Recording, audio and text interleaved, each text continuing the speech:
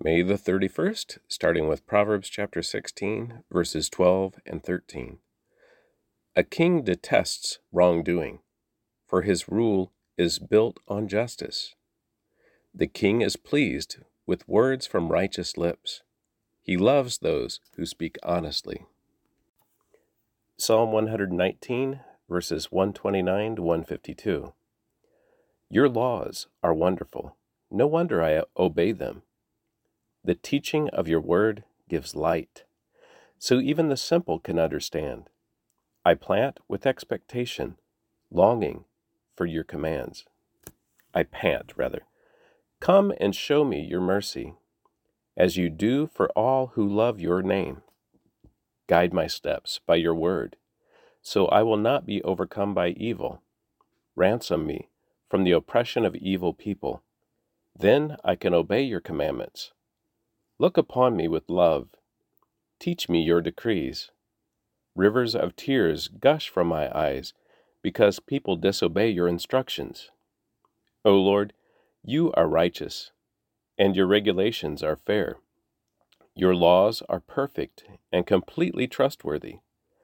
I am overwhelmed with indignation, for my enemies have disregarded your words. Your promises have been thoroughly tested. That is why I love them so much. I am insignificant and despised, but I don't forget your commandments.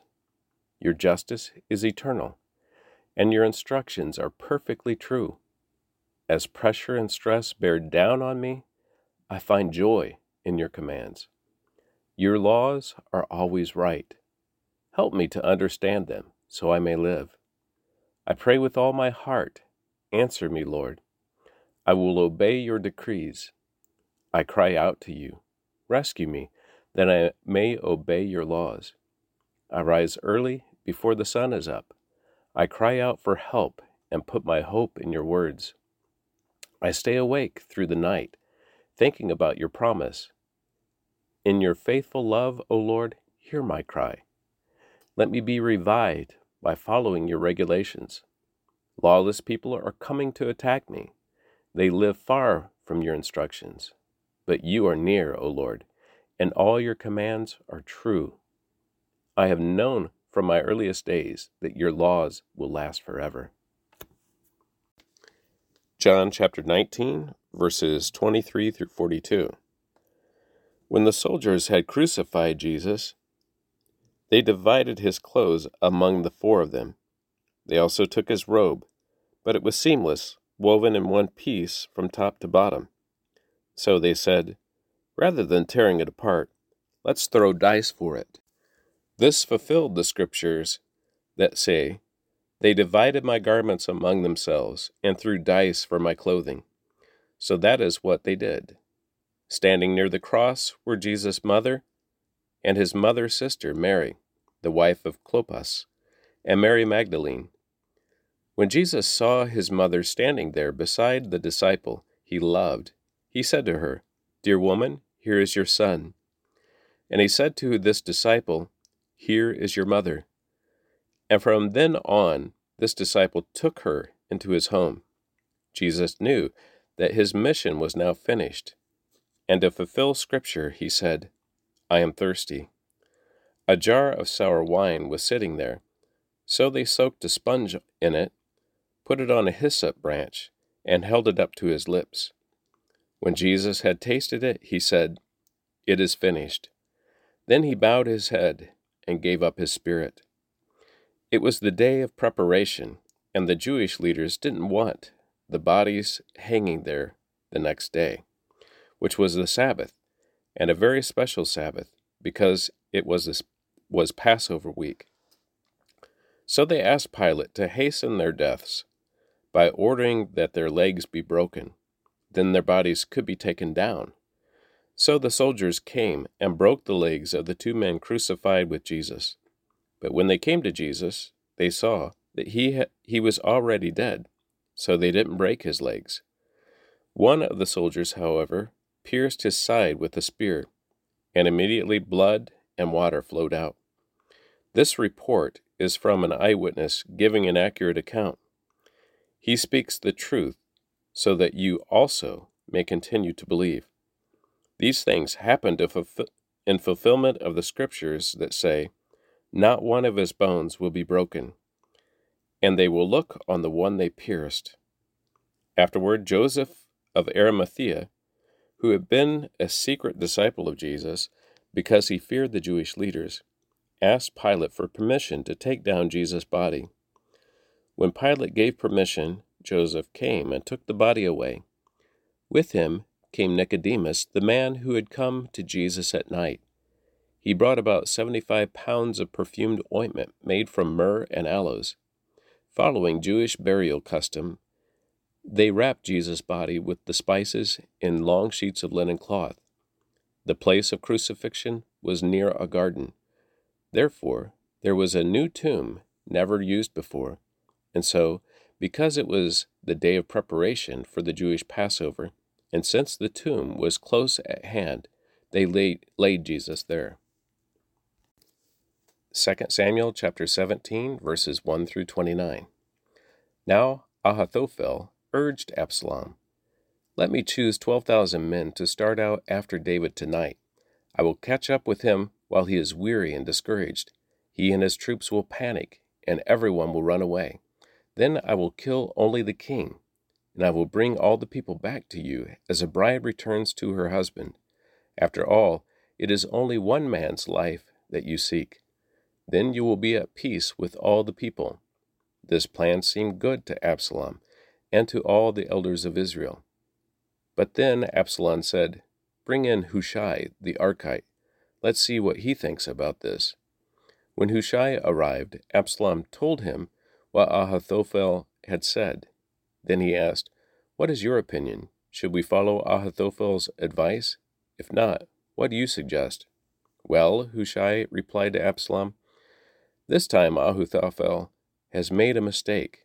You know your father and his men. They are mighty warriors. Right now, they are as enraged as a mother bear who has been robbed of her cubs. And remember that your father is an experienced man of war. He won't be spending the night among the troops. He is probably already hidden in some pit or cave. And when he comes out and attacks, and a few of your men fall, there will be panic among your troops, and the word will spread that Absalom's men are being slaughtered. Then even the bravest soldiers, though they have the heart of a lion, will be paralyzed with fear. For all Israel knows what a mighty warrior your father is and how courageous his men are. I recommend that you mobilize the entire army of Israel, bringing them from as far away as Dan in the north and Beersheba in the south. That way, you will have an army as numerous as the sand on the seashore. And I advise that you personally lead the troops. When we find David, we'll fall on him like dew that falls on the ground.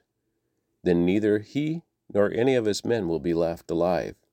And if David were to escape into some town, you will have all Israel there at your command. Then we can take ropes and drag the walls of the town into the nearest valley until every stone is torn down."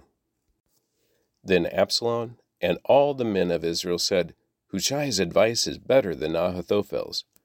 For the Lord had determined to defeat the counsel of Ahithophel, which really was the better plan, so that he could bring disaster on Absalom.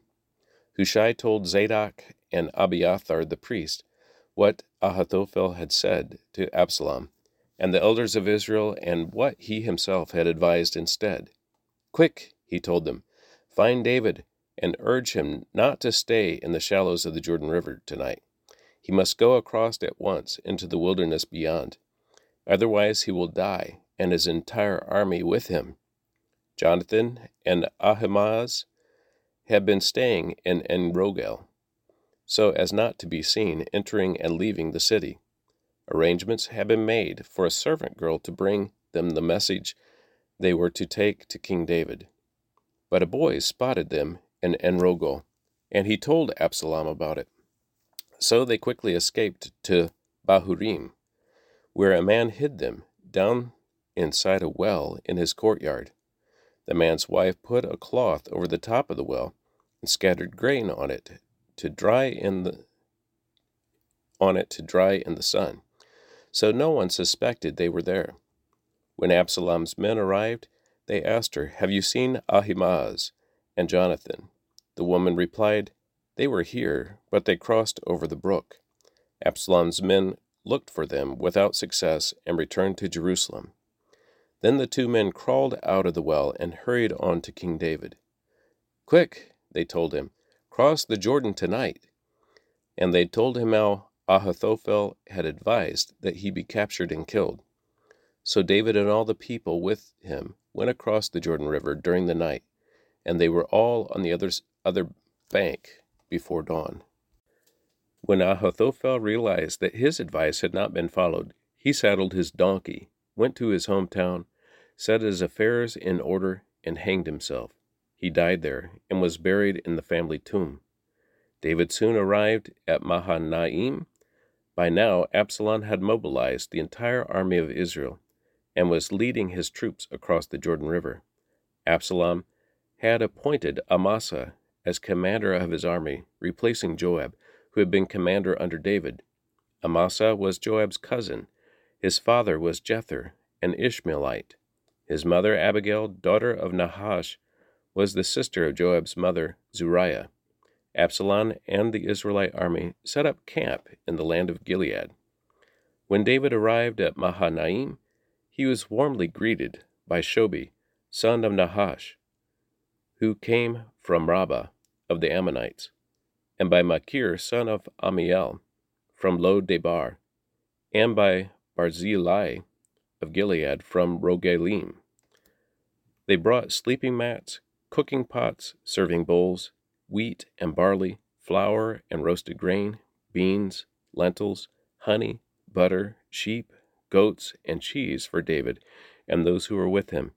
For they said, "You must all be very hungry and tired and thirsty after your long march through the wilderness."